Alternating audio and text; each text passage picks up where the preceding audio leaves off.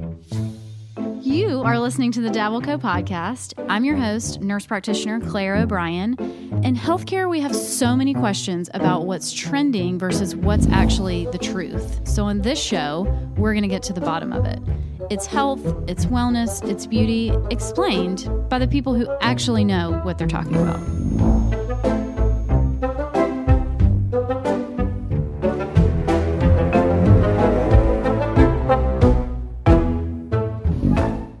Hey guys, welcome back to the Dabbleco podcast. I'm your host, Claire O'Brien. I'm a nurse practitioner, and today I have my friend, Dr. Lara Lambert, who is a pulmonary and critical care physician, actually here in Charleston at the VA hospital. Lara's 41. She grew up in Charlottesville, Virginia, went to Duke, and then went to our alma mater, MUSC, for medical school and did her residency and fellowship at MUSC as well. And we have so many things that we're going to talk about. You guys are going to love it. Her story is just incredible and gets more incredible with age, if that's possible, Lara, whether you like it or not. So welcome. Thanks for coming. Thank you for having me. I appreciate it. Yeah, I'm excited. So I told Dr. Lambert this morning a couple of things that I wanted to talk about because I know a little bit of her life story. She was similar in years to my husband when he was in training and residency and everything. So I feel like I've known of you for a really long time. And then Lara's dad was actually my boss for a while, who he's a gem of a human, absolute gem, you know. But okay, I feel like we have to get started. Tell everybody your story, literally starting in high school, and that sounds absurd to go back to high school, but y'all are going to hear it is not absurd at all. So in high school, I actually got pregnant when I was 17. It was the first time that I had sex. I wanted to see your facial reaction. I know. The first time I had sex using protection, and I got pregnant. I'm shocked. I know. And I went to a private Christian high school. I never knew that. Yeah, it was a little scandalous. I went to a private Christian high school. I was pregnant. I was going to have an abortion, and I decided not to. And so I had my daughter November of my senior year. I was 17. So many people told me that my life was not going to amount to anything after getting pregnant, that I was going to be a teenage mom, I was going to be, quote, barefoot and pregnant, and that I wasn't going to be able to really amount to anything. And so I wanted to prove them wrong. And so I took my daughter with me to college. I went to Duke, and she went with me. We lived in an apartment on campus for the entire 4 years. Our neighbors downstairs called her Pitter Patter because she would run and they could hear her, running through the apartment. She went to daycare while I went to classes. My parents watched her during the exam weeks, like during finals each semester. And I graduated and then went to medical school. And Duke, that is crazy. You were at Duke University in pre-med. You were a pre-med at Duke University with a freaking toddler. Yes. I cannot literally imagine, how did you study? How did you go? I can't wrap my brain around that. Yeah, I felt like I was a little bit more regimen, or I had to have a routine. And obviously I didn't go out very much, so I didn't have a typical undergrad experience. She went to preschool and daycare while I went to classes, and then we came home and spent time together, and then she went to bed, and then I studied, and that was just kind of how it worked for the 4 years there. Yeah. And did you, that's crazy. And I know you said her dad was some in the picture, but for the most part, you were single mom in it hard. Yep. Yes. That is crazy. It's definitely a unique experience to go to college and, not go to parties and not have the regular college experience, but it was definitely a unique one, and I wouldn't have changed it for the world. Well, it just speaks to how obviously, number one, brilliant you must be, and regimented and disciplined, and to be able to do that, and determined. number one, I can't imagine. I mean, I went to a small private school. It wasn't even a religious-based school, but I went to a small private school, and I mean, I can hear things that I'm sure were said to you, and just that you made that choice. And this is not a podcast about the choices of abortion, but that I'm sure that was the hardest choice you probably have ever had to make. Definitely one of them, for sure. Yeah. But I'm glad I did what I did, and not everyone's going to make that same decision, and that's obviously their personal choice. But again, my daughter is my best friend now, and I wouldn't change it for the world.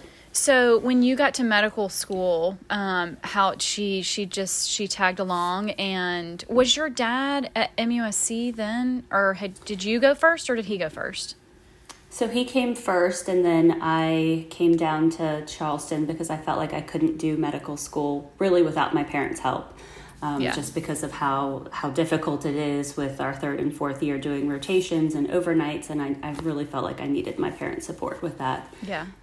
So I started my first year of medical school, and Taylor started first grade, and we just kind of went through, the 4 years together.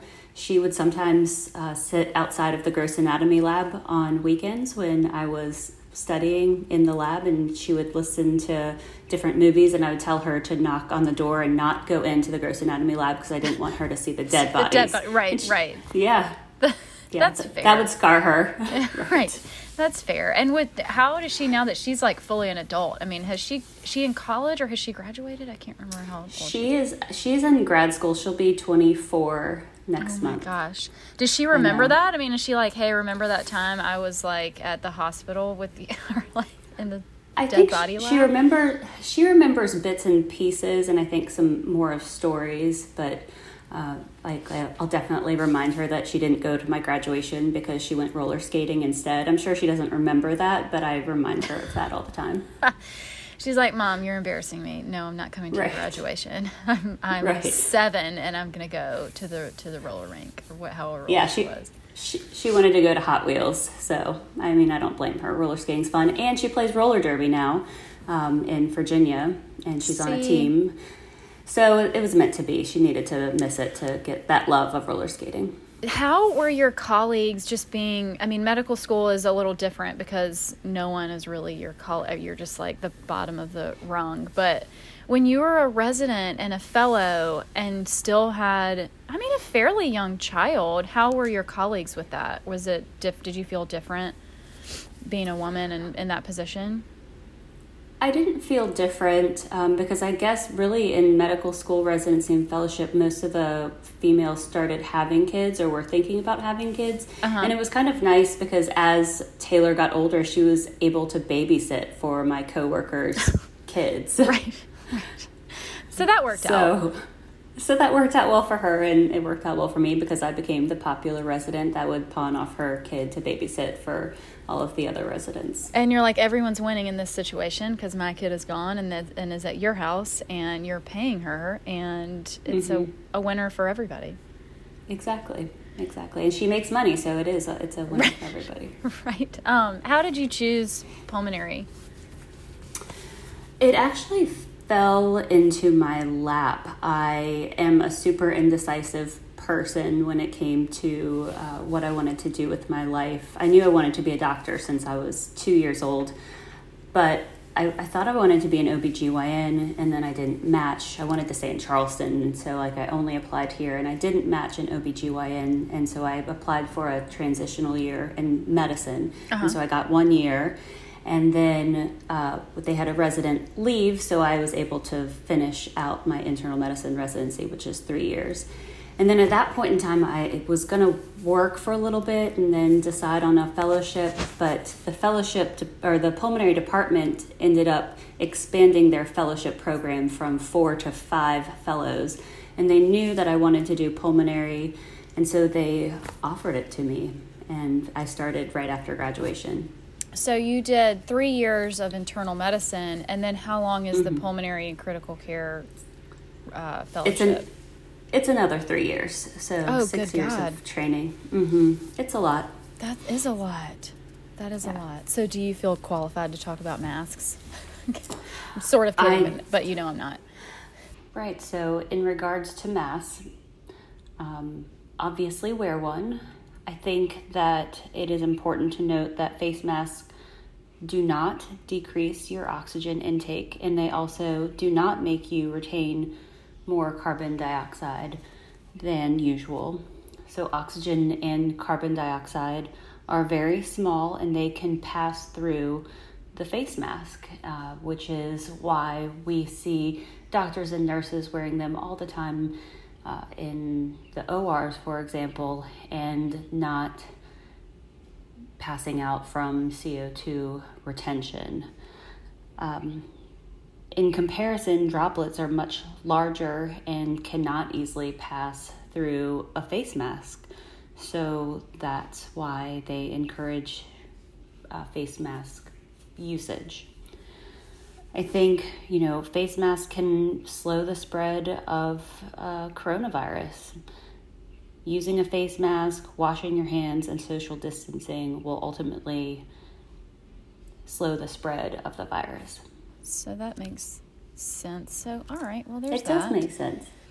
Yeah. Gosh, I mean, let's briefly talk on, okay, so now that you guys have heard Lara's training, so she went to Duke, and then she went to medical school, and then she did 3 years of internal medicine, and then she did 3 years of literally, so pulmonary, if you're not familiar with the medical term, literally means lung. Like everything that has to do with breathing and lungs is what she specializes in. So a couple of weeks ago, I asked Lara to respond to there's just some myths that seem to keep getting perpetuated, and I don't understand it. And the biggest one that I think people really like to latch on to because it sounds more scientific than like masks don't work is the CO2.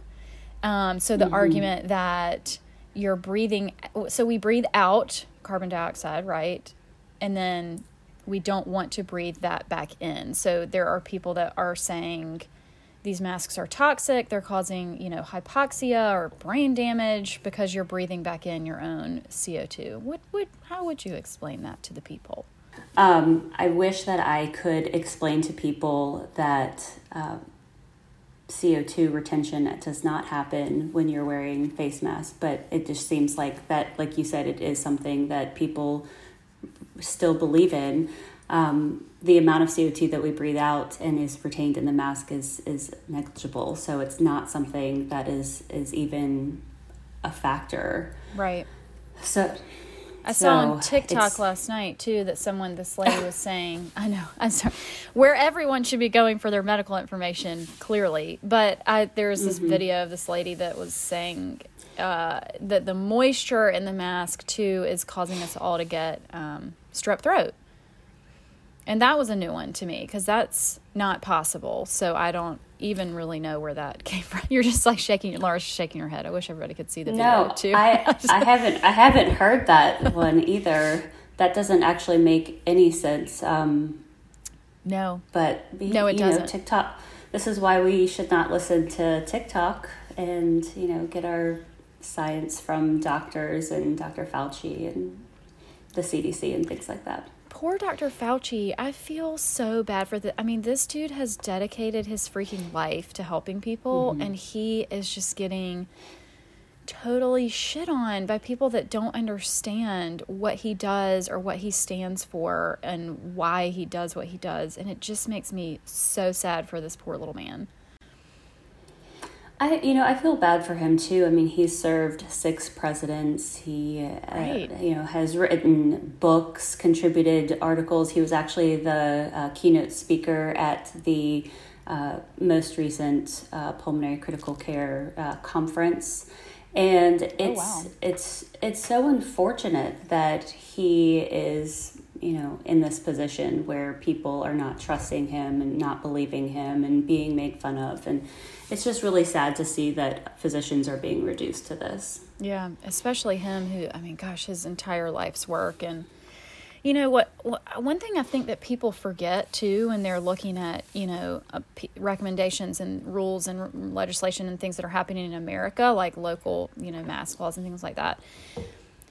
it's the same thing in the rest of the world. So it's not like we have one guy that we're listening to and that's all we're basing our decisions on. I mean, this is a global effort. Like it's not like America is the only country telling people to wear a mask and, closing things down and we're having to create these, mandates and laws temporarily because no one's listening. And the thing is, I just think people forget this is what's going on in the rest of the world. This is not just an America problem right now. Right. And I think another thing that people don't realize is that this is an ever-evolving virus that we're learning about. I mean, it's new, relatively new. I mean, we've never seen a COVID-19 before. Mm-hmm. And so we've had to learn and change the ways that we treat things. And, what we were doing in March and April is not what we're doing now, and people seem to not understand that, which is right. Frustrating. Masks weren't really regulated or even asked to be worn back in March, but we didn't know that it was airborne. We didn't, we didn't know so many things about it, but now we do, and it's unfortunate that people are, latching onto the fact that it's evolving. And that we're changing regulations, and so people get frustrated with that. Yeah.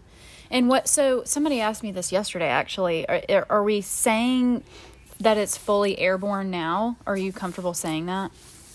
Yes, and the CDC actually came out on the 4th of this month, which is October. So October 4th, They came out saying that it was airborne. Yeah. I missed that. Shockingly. Mm-hmm. Gosh. Yeah, that's, exactly. Things change, and especially when something's new, we're all just doing the best we can with the evidence that we have in front of us, and it's hard, but I think that is really what's happening essentially to all of medicine is as we learn new things and we're, changing recommendations, that then for some reason has created a distrust, because people are like, well, you said one thing and now you're saying another. And it's like, well, yes, we had XYZ data points in the beginning, and now we have, a million more data points, and we're making decisions based on that. Right. I mean, it's like that with any illness, like cancers or HIV. I mean, we start out knowing, some things, and as, things evolve and our investigations get better and our drugs get better, things change. And so it's frustrating, though, that people kind of latch on to what we've said previously and then get upset if we change something. Right, which you would think that would be a good thing, like, oh, okay, they're listening to data and they're changing the course based on the information that we have. But we kind of can't, we can't win right now. I mean, you literally can't. Like, if we stayed the old course, we can't win. If we change to a new course, we can't win. I mean, it's a mess. But speaking of cancer, how has this been for you, the probably greatest year of your life? So global pandemic, you're a pulmonary physician, and you just got diagnosed with stage 3 colon cancer. I did. I was diagnosed in May of 2019 with stage 3 colorectal cancer. So it's actually rectal cancer, which is a little different than colon cancer. Okay. That's what you had. Yep. But I was diagnosed and kind of thrust into a world of where I was a patient instead of a physician, which has been challenging, to say the least. Right. But it's been an interesting year. Yeah. I've gone through radiation, surgeries, 6 months of chemotherapy, and in a pandemic. So it's been fun. So it's been really fun all around. So right. Tell people, let's talk about colorectal cancer, because I know you and I talked a little bit when Chadwick Boseman died this year, and he was 43? 43. So just a couple of years older than you, not much, but we don't even start screening typically until people are around 40. But, it just brought up so much interesting conversation, because I don't think people realize, number one, how common it is, number two, that it is a cancer that you have some control over, the diet, lifestyle modifications. There are a lot of risk factors that we now know are big in the colorectal world. And just how young that is, that you're 40, you were 41 when you were diagnosed, or were you 40? I was 40 when you were diagnosed. So you wouldn't have even had been set up probably for a screening yet. I mean, right. So the American Cancer Society recommends screening starting at the age of 45 with a colonoscopy. And so if I had waited, I wouldn't have been here if I had waited another 5 years, because I had been having symptoms for about 2.5 years prior to actually getting my colonoscopy. I did not realize that colon cancer is on the rise in young people. Yeah. Especially between the ages of 20 and 39. And and I'm a physician, and I didn't know that. And so I thought that I was stressed out, and I ignored my symptoms, and then ended up getting this crazy diagnosis of stage 3 rectal cancer after waking up from a colonoscopy performed by a friend who was as white. She was as white as a ghost when she came in to tell me my diagnosis. She said she'd never seen this in someone so young. And so I'm trying to be an advocate in educating people about colon cancer and getting screened and knowing the symptoms. Could you tell people what symptoms you were having, or what do you think you had it that whole 2 years though? Or, I mean, gosh, surely not. So they actually think it was probably growing for about 5 years. Really? It was so large. Mm-hmm. Oh my gosh. I had symptoms for 2.5 years. I had blood in my stool. I was studying for a board exam, my critical care boards. I was stressed out. I would see blood like once, and then maybe like a month later it was gone, and then a couple months later it would come back, and then it would go away again. And blood in the stool is never ever normal. Right. But I thought that I was stressed out. It would go away. I never lost weight. I never had pain. My blood counts were normal. I checked them just to make sure. And so, why would a healthy 37 to 40-year-old think that they have cancer, just with a little bit of blood in their stool? But I ended up getting colonoscopy, and it saved my life. So what finally, because I feel like, yeah, exactly like you said. First of all, it's never normal, but when it's kind of coming and going, not that much, it's not that often, you're like, well, you probably got a fissure or an internal hemorrhoid or something that we just, not a big deal. So what pushed you over the edge to go get a colonoscopy? Was it just getting more frequent or worse? It was getting more frequent, and by the time that I ended up having my colonoscopy, I was having a lot of more diarrhea and kind of urgency, and those are also signs of colon cancer. So, symptoms are changes in stool, constipation, diarrhea, pain, weight loss, blood in your stool, and so all of those things are abnormal. So if you have those symptoms, even as minor of a symptom as constipation, it's something to be investigated for sure. Yeah. And a colonoscopy, I think people are genuinely terrified to get it because it's an involved test. It's not like an x-ray or a CT where you just roll up and get your test done. I mean, you got to drink the literal Kool-Aid the whole day before and essentially clear yourself out from top to bottom. Right. And that is probably the worst part. I think it definitely deters people from getting a colonoscopy, because who wants to have, diarrhea for 12 hours when they're doing their colonoscopy prep? It's not fun, but a colonoscopy is better than chemotherapy. And so that's my belief for sure. Had you seen a GI or had you seen anybody prior to your colonoscopy or told anybody, or you were just kind of? I hadn't. And I think, talking about bowel movements and colon and the rectum is just not. It's not the coolest. Nobody wants to talk about it. Nobody wants to talk about it. And I wish that we could normalize it a little bit more. I mean, colon cancer is the third leading cause of death in the United States. And, like I said, early onset colon cancer and rectal cancer is becoming more prevalent. 1 out of 10 people that are diagnosed with colon cancer are under the age of 45. So it's growing, and I feel like we need to normalize being able to talk about bowel movements and, getting our colon screening at 45. Yeah. And it's so important. And it's one of those that, like you said, I mean, everything's internal, like you don't necessarily see or feel anything that's going on. It's just based on your symptoms, which, I mean, in your case, like you said, I mean, they can be vague, they can be ongoing for a long time. And I think we just get in this mindset of, yeah, it's been going on and therefore it's fine, right? Like it's been a long time and that must mean that it's fine.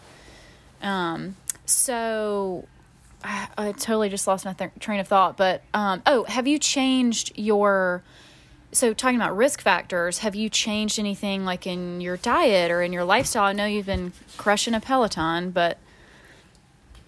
Right. So randomly, coffee has been found to independently improve outcomes in people with colon cancer. So I am drinking coffee, and I've never drank coffee until 2 months ago. Really? So I'm drinking. I made it through medical school residency fellowship on Diet Mountain Dew. That was my thing, and I had the cavities to prove it. Oh my God! Do you think that's what did it, Laura? I bet it was the Mountain Dew. It has to be. Yeah, absolutely. Oh my God! Diet Mountain Dew.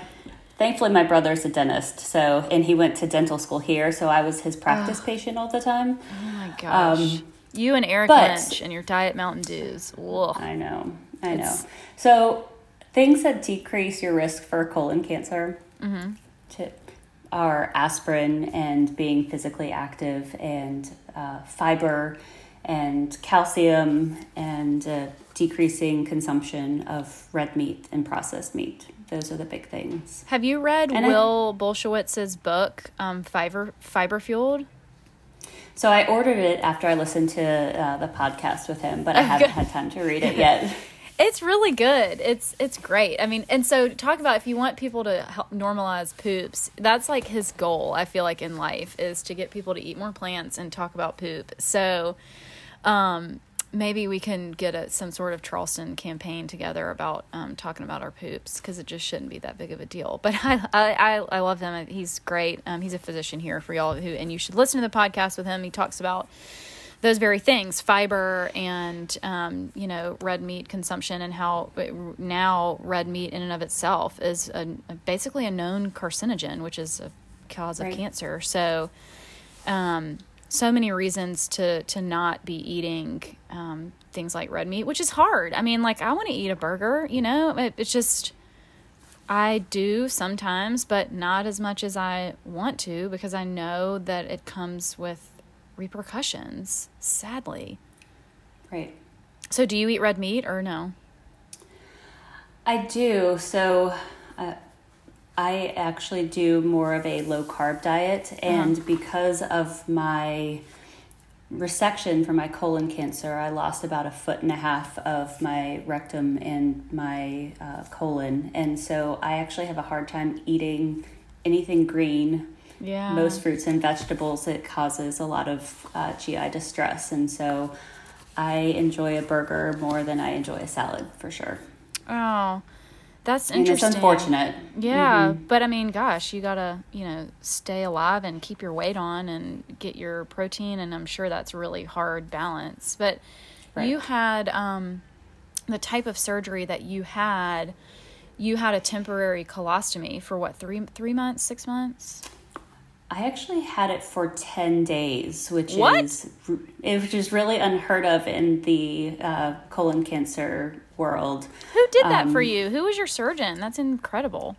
His name is Virgilio George, and he's at NUSC, and he's amazing, and also very good looking. He gave me he gave me a rectal exam the first time I met him, and I was mortified because I thought that he was cute, and he stuck his finger up my butt. Neat. So. You're like, here I am. Here is my literal ass, and you are a very attractive human. So yes, but But he believes that if you do a quick reversal of the ileostomy that's done, that you have less symptoms of clustering of stools and diarrhea and problems with incontinence of stool later on.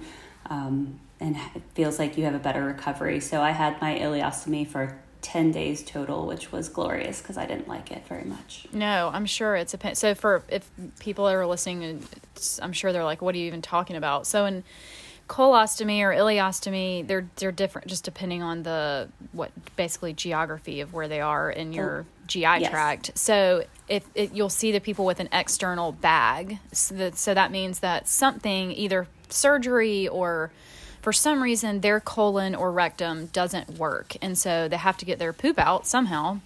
So the poop goes into this external bag, and then you have to deal with that, and it's another wound on your abdomen. And I mean, it's a pain. I mean, I am sure those 10 days were like, when is this going to end? But 10 days, hey, I mean, that's impressive. I was in the land of thinking it was 3 months or 6 months until you could get the reversal. Mm-hmm.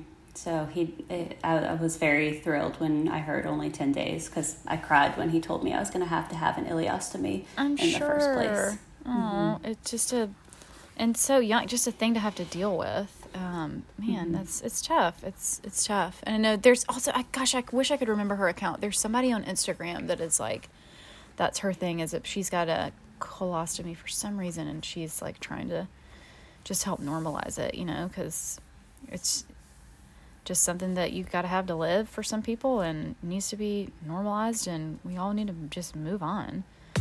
This episode is sponsored by Celadon, probably one of my favorite places in Charleston. So Celadon is a home store that they have like furniture, pillows, lamps, mirrors, accessories. I mean, everything you could think of for your house.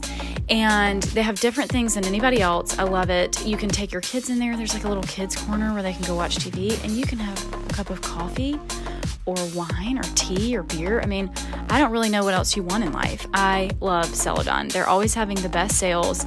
And if you're not local, you can go to celadonathome.com, where they have tons of stuff from the store. Some of their furniture is on there. You can browse everything that they have, and they'll ship it to you. And if you're also in Charleston, make sure you check out their warehouse, where they have even better sales than they do in the store. We love Celadon. Absolutely.